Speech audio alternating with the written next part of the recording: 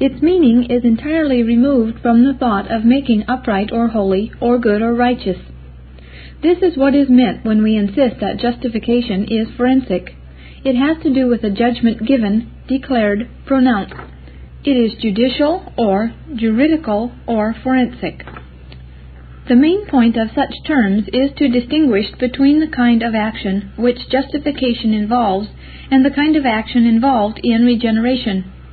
Regeneration is an act of God in us. Justification is a judgment of God with respect to us. The distinction is like that of the distinction between the act of the surgeon and the act of the judge. The surgeon, when he removes an inward cancer, does something in us. This is not what a judge does. He gives a verdict regarding our judicial status. If we are innocent, he declares accordingly. The purity of the gospel is bound up with the recognition of this distinction. If justification is confused with regeneration or sanctification, then the door is open for the perversion of the gospel at its center. Justification is still the article of the standing or falling church. Justification means to declare or pronounce to be righteous. When equity is maintained, such a declaration or pronouncement implies that the righteous state or standing declared to be is presupposed in the declaration. When a judge, for example, declares a person to be righteous in terms of the law which he is administering, the judge simply declares what he finds to be the case. He does not give to the person the righteous standing. This is why judges must justify the righteous and condemn the wicked. Deuteronomy 25:1. Justification in such a case merely takes account of the character and conduct of the person concerned, and the judge gives his verdict accordingly. He justifies those who are righteous. The declaration of the fact presupposes the fact which is declared to be. The justification with which we are now concerned, however, is God's justification of the ungodly. It is not the justification of persons who are righteous, but of persons who are wicked, and therefore of persons who are under God's condemnation and curse. How can this be? God's judgment is always according to truth. It is not only one of equity, but one of perfect equity. How then can He justify those who are unrighteous, and totally unrighteous at that? We are here faced with something completely unique. It cannot be denied that God justifies the ungodly. Romans 4:5. See also Romans 3, verses 19 through 24. If man were to do this, it would be an abomination in God's sight. Man must condemn the wicked, and he may justify only the righteous.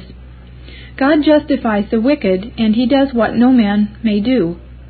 Yet God is not unrighteous. He is just when He justifies the ungodly. Romans 3:26. What is it that enables Him to be just when He justifies sinners? It is here that the mere notion of declaring to be righteous is seen to be inadequate of itself to express the fullness of what is involved in God's justification of the ungodly. Much more is entailed than our English expression, declare to be righteous, denotes. In God's justification of sinners, there is a totally new factor which does not hold in any other case of justification. And this new factor arises from the totally different situation which God's justification of sinners contemplates, and from the marvelous provisions of God's grace and justice to meet that situation. God does what none other could do, and He does here what He does nowhere else. What is this unique and incomparable thing? In God's justification of sinners, there is no deviation from the rule that what is declared to be is presupposed to be. God's judgment is according to truth here as elsewhere. The peculiarity of God's action consists in this, that He causes to be the righteous state or relation which is declared to be. We must remember that justification is always forensic or judicial. Therefore, what God does in this case is that He constitutes the new and righteous judicial relation as well as declares this new relation to be. He constitutes the ungodly righteous and consequently can declare them to be righteous. In the justification of sinners there is a constitutive act as well as a declarative. Or, if we will, we may say that the declarative act of God in the justification of the ungodly is constitutive. In this consists its incomparable character.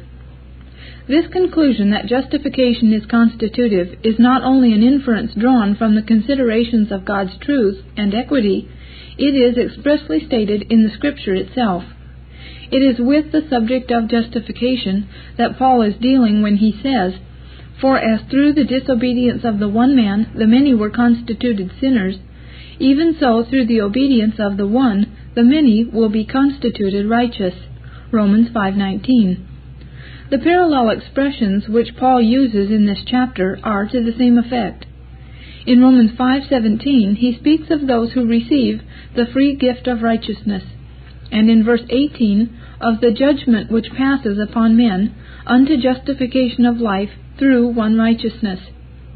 It is clear that the justification which is unto eternal life Paul regards as consisting in our being constituted righteous, in our receiving righteousness as a free gift, and this righteousness is none other than the righteousness of the one man, Jesus Christ. It is the righteousness of his obedience. Hence grace reigns through righteousness unto eternal life through Jesus Christ our Lord. Romans 5:21. This is the truth which has been expressed as the imputation to us of the righteousness of Christ. Justification is therefore a constitutive act, whereby the righteousness of Christ is imputed to our account, and we are accordingly accepted as righteous in God's sight. When we think of such an act of grace on God's part, we have the answer to our question: how can God justify the ungodly? The righteousness of Christ is the righteousness of his perfect obedience, a righteousness undefiled and undefilable, a righteousness which not only warrants the justification of the ungodly, but one that necessarily elicits and constrains such justification. God cannot but accept into his favor those who are invested with the righteousness of his own Son. While his wrath is revealed from heaven against all unrighteousness and ungodliness of men, his good pleasure is also revealed from heaven upon the righteousness of his well-beloved and only begotten. Those justified may well exult in the words of the prophet, "Surely shall one say, In the Lord have I righteousness and strength. In the Lord shall all the seed of Israel be justified, and shall glory." Isaiah 45, verses 24 and 25. "I will greatly rejoice in the Lord. My soul shall be joyful in my God. For he has clothed me with the garments of salvation. He has covered me with the robe of righteousness. As a bridegroom decks himself with ornaments, as a bride adorns herself with her jewels." Isaiah 61:10. "No weapon that is formed against thee shall prosper, and every tongue that shall rise against thee in judgment thou shalt condemn. This is the heritage of the servants of the Lord, and their righteousness is of me, saith the Lord." Isaiah 54:17. And the protestation of the apostle becomes more meaningful. Who shall lay anything to the charge of God's elect? It is God that justifieth. Romans 8:33. Justification is both a declarative and a constitutive act of God's free grace. It is constitutive in order that it may be truly declarative. God must constitute the new relationship as well as declare it to be. The constitutive act consists in the imputation to us of the obedience and righteousness of Christ.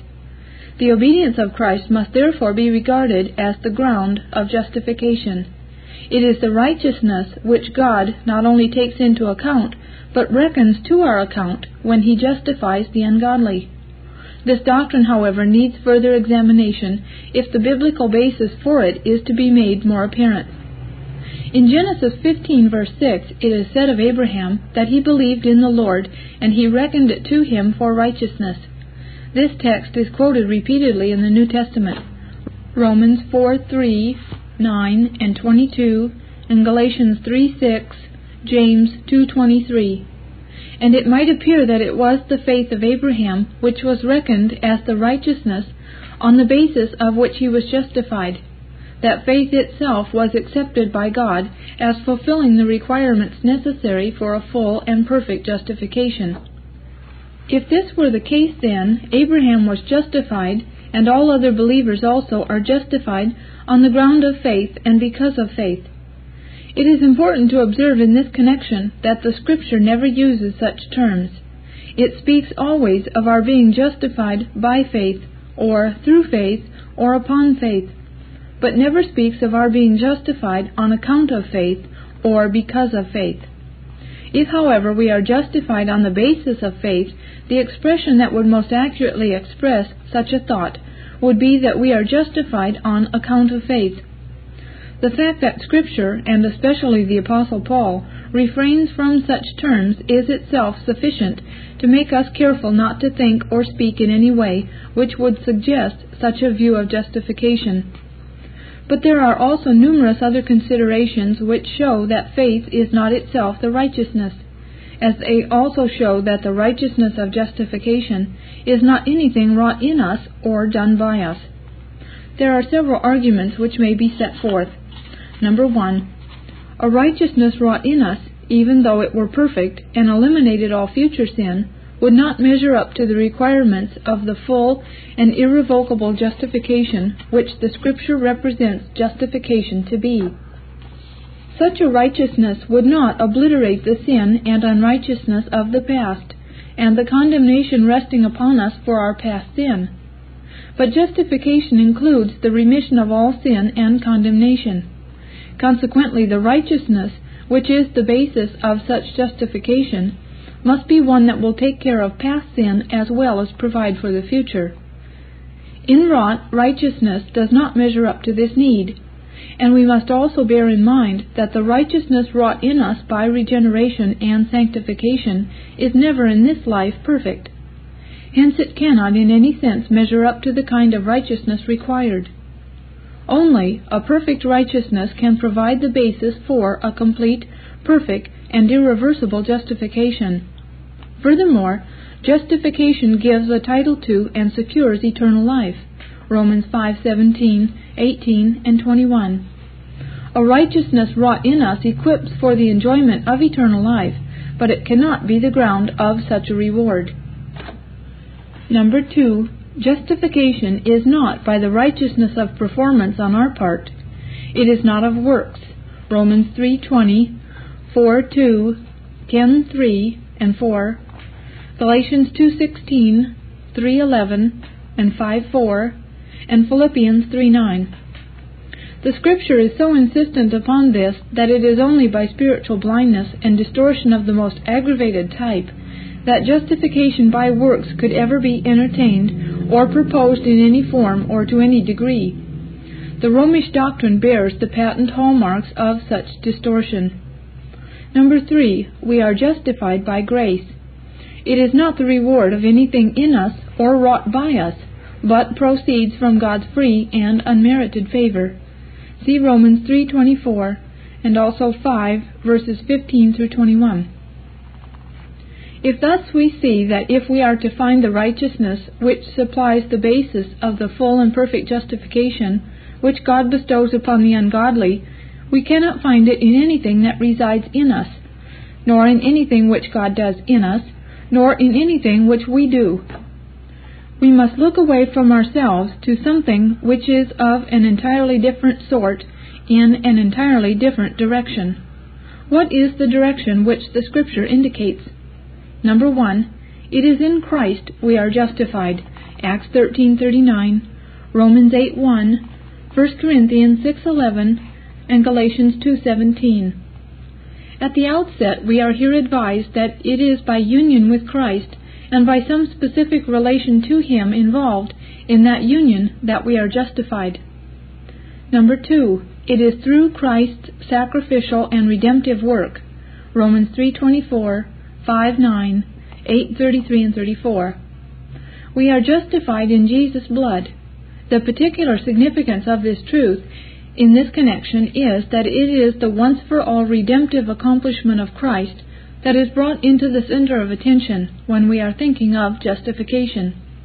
It is therefore something objective to ourselves, and not the work of God's grace in our hearts and minds and lives. Number 3, it is by the righteousness of God that we are justified. Romans 1:17, 3:21 and 22, 10:3, and Philippians 3:9. In other words, the righteousness of our justification is a God righteousness. Nothing more conclusively demonstrates that it is not a righteousness which is ours. Righteousness wrought in us or wrought by us, even though it be altogether of the grace of God, and even though it be perfect in character, is not a God righteousness. It is, after all, a human righteousness. But the commanding insistence of the Scripture is that in justification it is the righteousness of God which is revealed from faith to faith, and therefore a righteousness which is contrasted not only with human unrighteousness, but with human righteousness. It is righteousness which is divine in quality. It is not, of course, the divine attribute of justice or righteousness, but, nevertheless, it is a righteousness with divine attributes or qualities, and therefore a righteousness which is of divine property. Number 4. The righteousness of justification is the righteousness and obedience of Christ. Romans 5:17, 18, and 19. Here we have the final consideration which confirms all of the foregoing considerations and sets them in clear focus. This is the final reason why we are pointed away from ourselves to Christ and His accomplished work. And this is the reason why the righteousness of justification is the righteousness of God. It is the righteousness of Christ wrought by Him in human nature, the righteousness of His obedience unto death, even the death of the cross.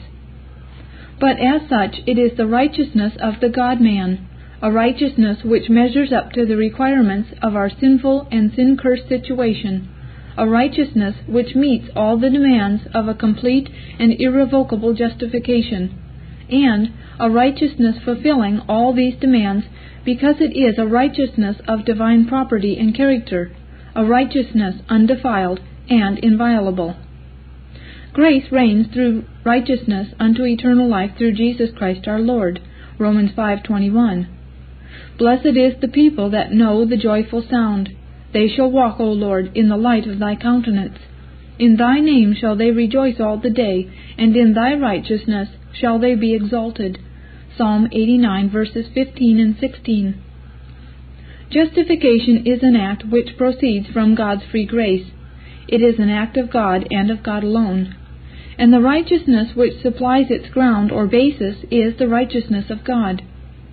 It might seem that this emphasis upon divine action would not only make it inappropriate, but inconsistent for any activity of which we are the agents to be given any instrumentality or efficiency in connection with justification. But the Scripture makes it quite clear that activity on the part of the recipient is given its own place in relation to this act of God's grace. The activity on the part of the recipient is that of faith, and it is faith alone that is brought into this relationship to justification. We are justified by faith, or through faith, or upon faith. See Romans 1:17, 3:22, 25, 26, 27, 28, and 30, and chapter 4, verse 3, 5, 16, and 24, and chapter 5, verse 1, Galatians 2:16, 3, 8, and 9, and chapter 5, 4, and 5, and Philippians 3:9. There have been good Protestants who have maintained that this faith is not the antecedent of justification, but the consequent, that we do not believe in order to be justified, but we believe because we have been justified, and that the faith referred to is the faith that we have been justified. The witness of Scripture does not appear to bear out this view of the relation of faith to justification. It is true, of course, that there is a faith which is consequent to justification. We cannot believe that we have been justified until we are first justified. But there is good reason for insisting that this reflex or secondary act of faith is not the faith in view when we are said to be justified by faith, and that this faith by which we are justified is the initial and primary act of faith in Jesus Christ, by which in our effectual calling we are united to Christ and invested with His righteousness unto our acceptance with God and justification by Him. There are several considerations which favor this view of Scripture teaching. I shall mention only two. Number 1. It appears quite unnatural and forced to regard the sustained emphasis of the Scripture that we are justified by faith in another way. When the Scripture speaks of justification in these cases, it does not refer to our consciousness or assurance of justification, but to the divine act by which we are actually justified. Justification does not consist in that which is reflected in our consciousness. It consists in the divine act of acquittal and acceptance. And it is precisely this that is said to be by faith. Number 2. There is one passage in Paul which is quite illuminating in this respect. It is Galatians 2:16. Knowing that a man is not justified by the works of the law, but by the faith of Jesus Christ. Even we have believed in Jesus Christ, that we might be justified by the faith of Christ, and not by the works of the law. Paul here says that we have believed in Jesus Christ in order that we might be justified by the faith of Christ. In a word, faith in Christ is in order to justification, and is therefore regarded as antecedent to it. See also Romans 4, verses 23 and 24. We may conclude that the Scripture means to teach that the justifying act of God supervenes upon the act of faith, that God justifies those who believe in Jesus, and upon the event of faith. But faith, we must remember, is an act or exercise on the part of man. It is not God who believes in Jesus Christ, but the sinner who is being justified. Therefore, faith is an indispensable instrumentality in connection with justification. We are justified by faith, and faith is the prerequisite. And only faith is brought into relation to justification. Why is this the case? It could be sufficient for us to know that in the divine appointment it is so. Oftentimes, in the revelation of the counsel of God, this is all we can say, and it is all we need to say. But in this case, we can with good warrant say more. There are apparent reasons why justification is by faith, and by faith alone. First, it is altogether consonant with the fact that it is by grace. Therefore, it is of faith in order that it might be according to grace. Romans 4:16. Faith and grace are wholly complementary. Second, faith is entirely congruous with the fact that the ground of justification is the righteousness of Christ. The specific quality of faith is that it receives and rests upon another, in this case Christ and His righteousness. No other grace, however important it may be in connection with salvation as a whole, has this as its specific and distinguishing quality. We are justified, therefore, by faith. Third, justification by faith and faith alone exemplifies the freeness and richness of the gospel of grace. If we were to be justified by works, in any degree or to any extent, then there would be no gospel at all. For what works of righteousness can a condemned, guilty, and depraved sinner offer to God? That we are justified by faith advertises the grand article of the gospel of grace, that we are not justified by works of law. Faith stands in antithesis to works. There can be no mixture of these two. See Galatians 5:4. That we are justified by faith is what engenders hope in a convicted sinner's heart. He knows he has nothing to offer, and this truth assures him that he needs nothing to offer. Yea, it assures him that it is an abomination to God to presume to offer. We are justified by faith, and therefore simply by entrustment of ourselves, in all our dismal hopelessness, to the Savior whose righteousness is undefiled and undefilable. Justification by faith alone lies at the heart of the gospel, and it is the article that makes the lame man leap as an hart, and the tongue of the dumb sing. Justification is that by which grace reigns through righteousness unto eternal life. It is for the believer alone, and it is for the believer by faith alone. It is the righteousness of God from faith to faith. See Romans 1:17 and 3:22. It is an old and time-worn objection that this doctrine ministers to license and looseness. Only those who know not the power of the gospel will plead such misconception. Justification is by faith alone, but not by a faith that is alone. Justification is not all that is embraced in the gospel of redeeming grace. Christ is a complete Savior, and it is not justification alone that the believing sinner possesses in Him. And faith is not the only response in the heart of him who has entrusted himself to Christ for salvation. Faith alone justifies, but a justified person with faith alone would be a monstrosity which never exists in the kingdom of grace. Faith works itself out through love, Galatians 5:6, and faith without works is dead, James 2 verses 17 through 20. It is living faith that justifies, and living faith unites to Christ both in the virtue of His death and in the power of His resurrection. No one has entrusted himself to Christ for deliverance from the guilt of sin who has not also entrusted himself to Him for deliverance from the power of sin. What shall we say then? Shall we continue in sin that grace may abound? God forbid. How shall we that are dead to sin live any longer therein? Romans 6 verses 1 and 2. Chapter 6, Adoption. Adoption is an act of God's grace distinct from and additional to the other acts of grace involved in the application of redemption. It might seem quite unnecessary to say this. Does not the term itself and the specific meaning which attaches to it clearly imply its distinctiveness? Yet it is not superfluous to emphasize the fact that it is a distinct act, carrying with it its own peculiar privileges. It is particularly important to remember that it is not the same as justification or regeneration. Too frequently it has been regarded as simply an aspect of justification, or as another way of stating the privilege conferred by regeneration. It is much more than either or both of these acts of grace. Justification means our acceptance with God as righteous and the bestowal of the title to everlasting life. Regeneration is the renewing of our hearts after the image of God.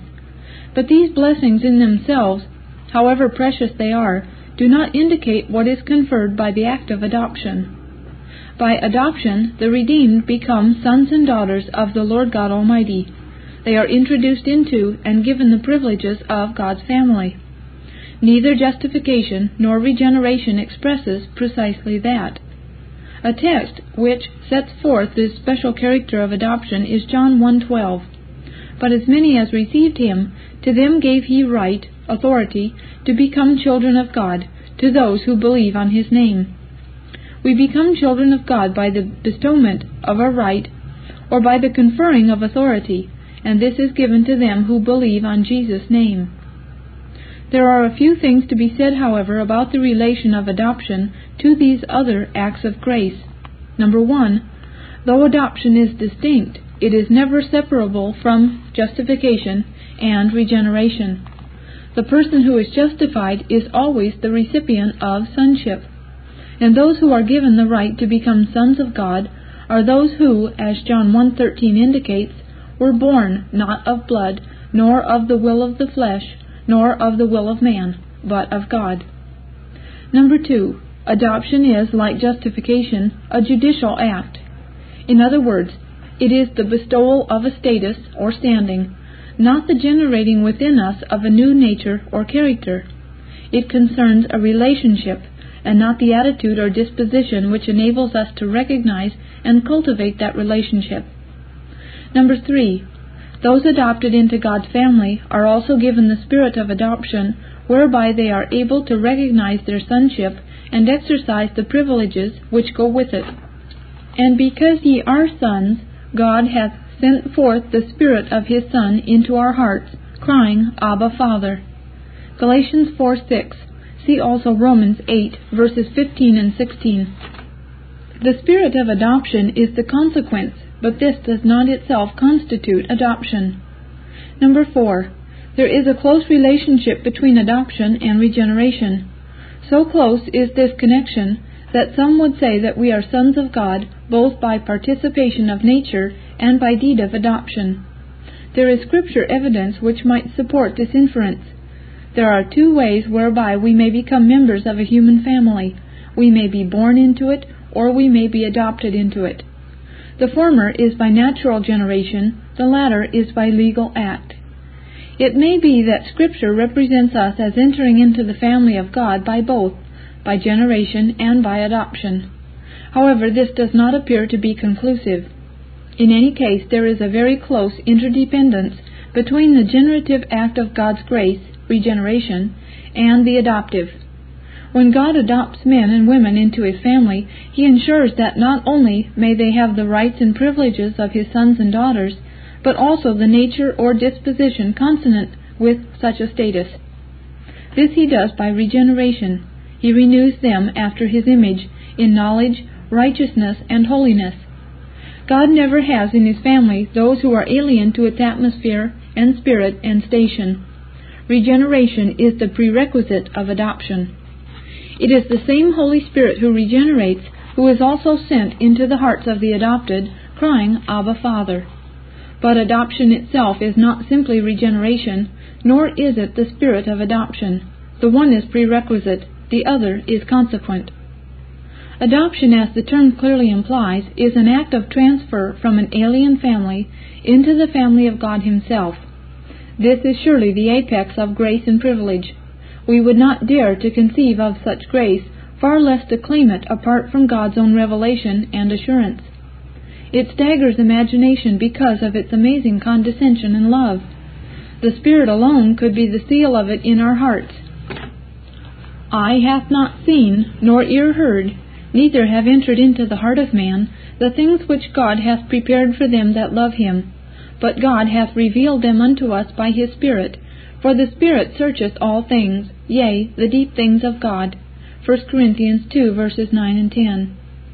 It is only as there is the conjunction of the witness of revelation and the inward witness of the Spirit in our hearts that we are able to scale this pinnacle of faith and say with filial confidence and love, Abba, Father. Adoption is concerned with the fatherhood of God in relation to men.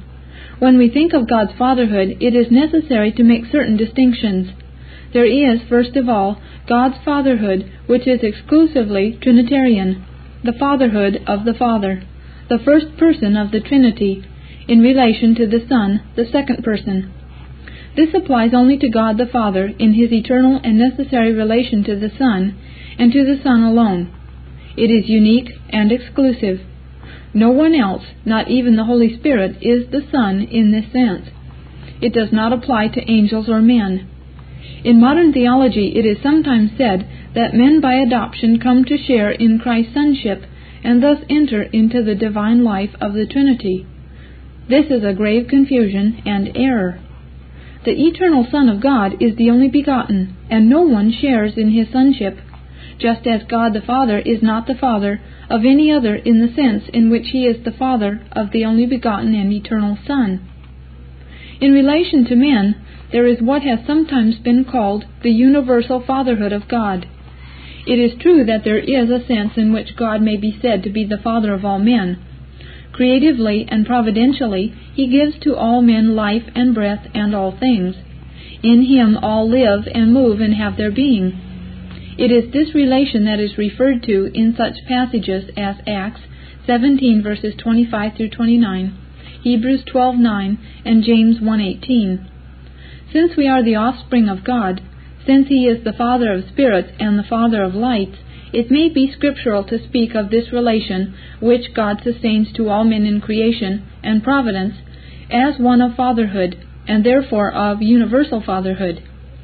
There are other passages in Scripture which might appear to speak even more explicitly of this relation in terms of fatherhood, but when examined carefully, some of them can clearly be shown not to refer to this fatherhood, and others more probably refer to a much more specific and restricted fatherhood. In Malachi 2:10, for example, have we not all one Father? Hath not God created us? It is not by any means certain that the allusion is to original creation and to God as Father of all men in virtual creation. What needs in any case to be noted is that on relatively few occasions in Scripture is the relation which God sustains to men in virtue of creation and general providence spoken of in terms of God's fatherhood.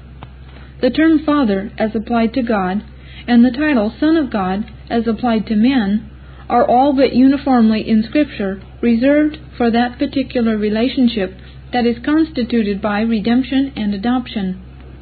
This teaches us the lesson that the great message of Scripture respecting the fatherhood of God, the message epitomized in such a text as, "Ye have not received the spirit of bondage again to fear, but ye have received the spirit of adoption, whereby we cry, Abba, Father," Romans 8:15, or in the prayer which Jesus taught his disciples to pray, "Our Father who art in heaven," Matthew 6:9, is not that of the universal fatherhood of God, but the message of that most specific and intimate relationship which God constitutes with those who believe in Jesus' name.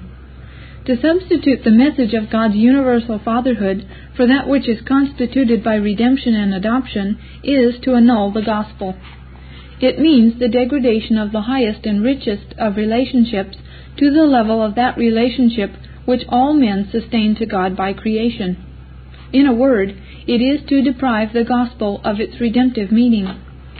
And it encourages men in the delusion that our creaturehood is the guarantee of our adoption into God's family.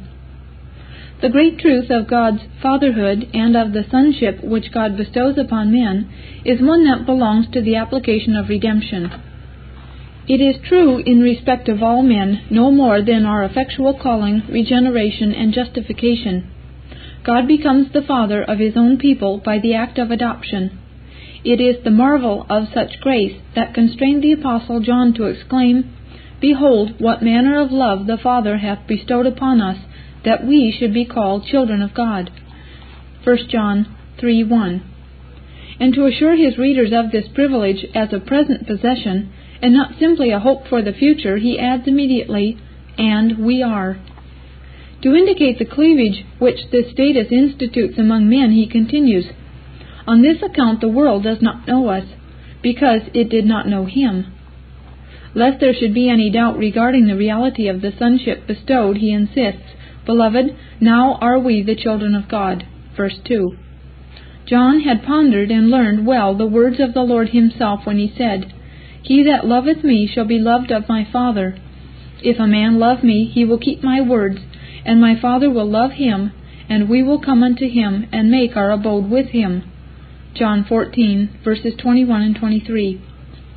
And now in writing his first epistle, his heart overflows with wonderment at this donation of the Father's love. "Behold, what manner of love the Father hath bestowed on us." It is specifically the Father's act of grace. John could not get over it, and he never will. Eternity will not exhaust its marvel. God becomes the Father of His own people by the act of adoption. It is specifically God the Father who is the agent of this act of grace. "Behold, what manner of love the Father hath bestowed upon us, that we should be called children of God." And we are. 1 John 3:1. The question arises, who is to be regarded as the Father of those who are adopted into God's family? Is it God viewed as the three persons of the Trinity, or is it specifically God the Father? And when the people of God address God as Father, whom are they addressing? Is it the Godhead, Father, Son, and Holy Spirit, or is it the Father, the first person of the Godhead? It is to this question that we must now turn our attention. There are several considerations drawn from the Scripture which indicate that it is God the Father who is the Father, and that by adoption the people of God become sons of the first person of the Trinity. At least the Scripture would indicate that when the fatherhood of God in relation to men is contemplated, it is the Father specifically who comes into this relation to them. Number 1, the title Father is the distinguishing name of the first person of the Trinity. This title belongs to Him, first of all, because in the relations of the persons of the Godhead to one another, He alone is Father, just as the second person alone is Son, and the third person alone is Holy Spirit. When our Lord spoke of the Father and addressed the Father, it was always the first person of the Trinity whom He had in view. It is the first person alone who is the God and Father of our Lord Jesus Christ. Number 2, in John 20:17, we have a very instructive word of our Lord. There Jesus is reported by John as having said to Mary Magdalene, "Touch me not, for I am not yet ascended unto the Father. But go to my brethren, and say unto them, I ascend unto my Father and your Father, and my God and your God." It is clear that when Jesus said, "I am not yet ascended unto the Father," he could mean none other than the first person of the Trinity, the Father. Again, when he continued, "I ascend unto my Father," he meant none other than the first person, because only the Father could Jesus call "my Father." But the important observation for our present purpose is that the same person who Jesus calls "my Father," he also calls the Father of the disciples. The Father to whom Jesus was about to ascend is not only his Father, but also the Father of the disciples. It is the same person of the Father, though the distinctness of the relationship to the Father is jealously guarded by our Lord. He does not say, "I ascend to our Father," but rather, "I ascend to my Father and your Father, and my God and your God." Number 3. Jesus very frequently calls the Father, the first person of the Trinity, "my Father who is in heaven." The form of expression slightly varies, but it is always to the same effect. And he also, in speaking to his disciples, uses the same kind of expression, "your Father who is in heaven." When Jesus speaks of his own Father in heaven, he can refer to none other than the Father. Hence the similarity of expression in the title, "your Father who is in heaven," would lead us to the conclusion that the same person is in view, and that it is the Father who is regarded as the Father of the disciples. Number 4. In the New Testament in general, the title, "the Father," is undoubtedly the personal name of the first person of the Trinity. In the epistles of Paul, quite frequently the title, "God," is also the personal name of the first person, in distinction from the Son and the Spirit. In several passages also, the first person is called the God and Father of our Lord Jesus Christ. See Romans 15:6, 2 Corinthians 1:3 and 11:31, Ephesians 1:3, Colossians 1:3, and 1 Peter 1:3. There can be no question but this is the Father in distinction from the Son and the Spirit. The same is true of the title, God the Father, or its close equivalent. See Galatians 1:1, Ephesians 6:23, Philippians 2:11, 1 Thessalonians 1:1, 2 Thessalonians 1:2, 1 Timothy 1:2, 2 Timothy 1:2, Titus 1:4, 1 Peter 1:2, 2 Peter 1:17, 2 John verse 3, Jude 1, and Revelation 1:6. In nearly all these passages, God the Father is distinguished from the Son, and in 1 Peter 1:2 from the Holy Spirit. Now the important observation for our present interest is that when God is called the Father of believers, we have close similarity of expression to that which we find in these cases just cited, where there can be no question that the person of the Trinity in view is the Father, the first person. This Reformation audio track is a production of Still Waters Revival Books. SWRB makes thousands of classic Reformation resources available, free and for sale, in audio, video, and printed formats. Our many free resources, as well as our complete mail order catalog, containing thousands of classic and contemporary Puritan and Reformed books, tapes, and videos at great discounts, is on the web at www.swrb.com.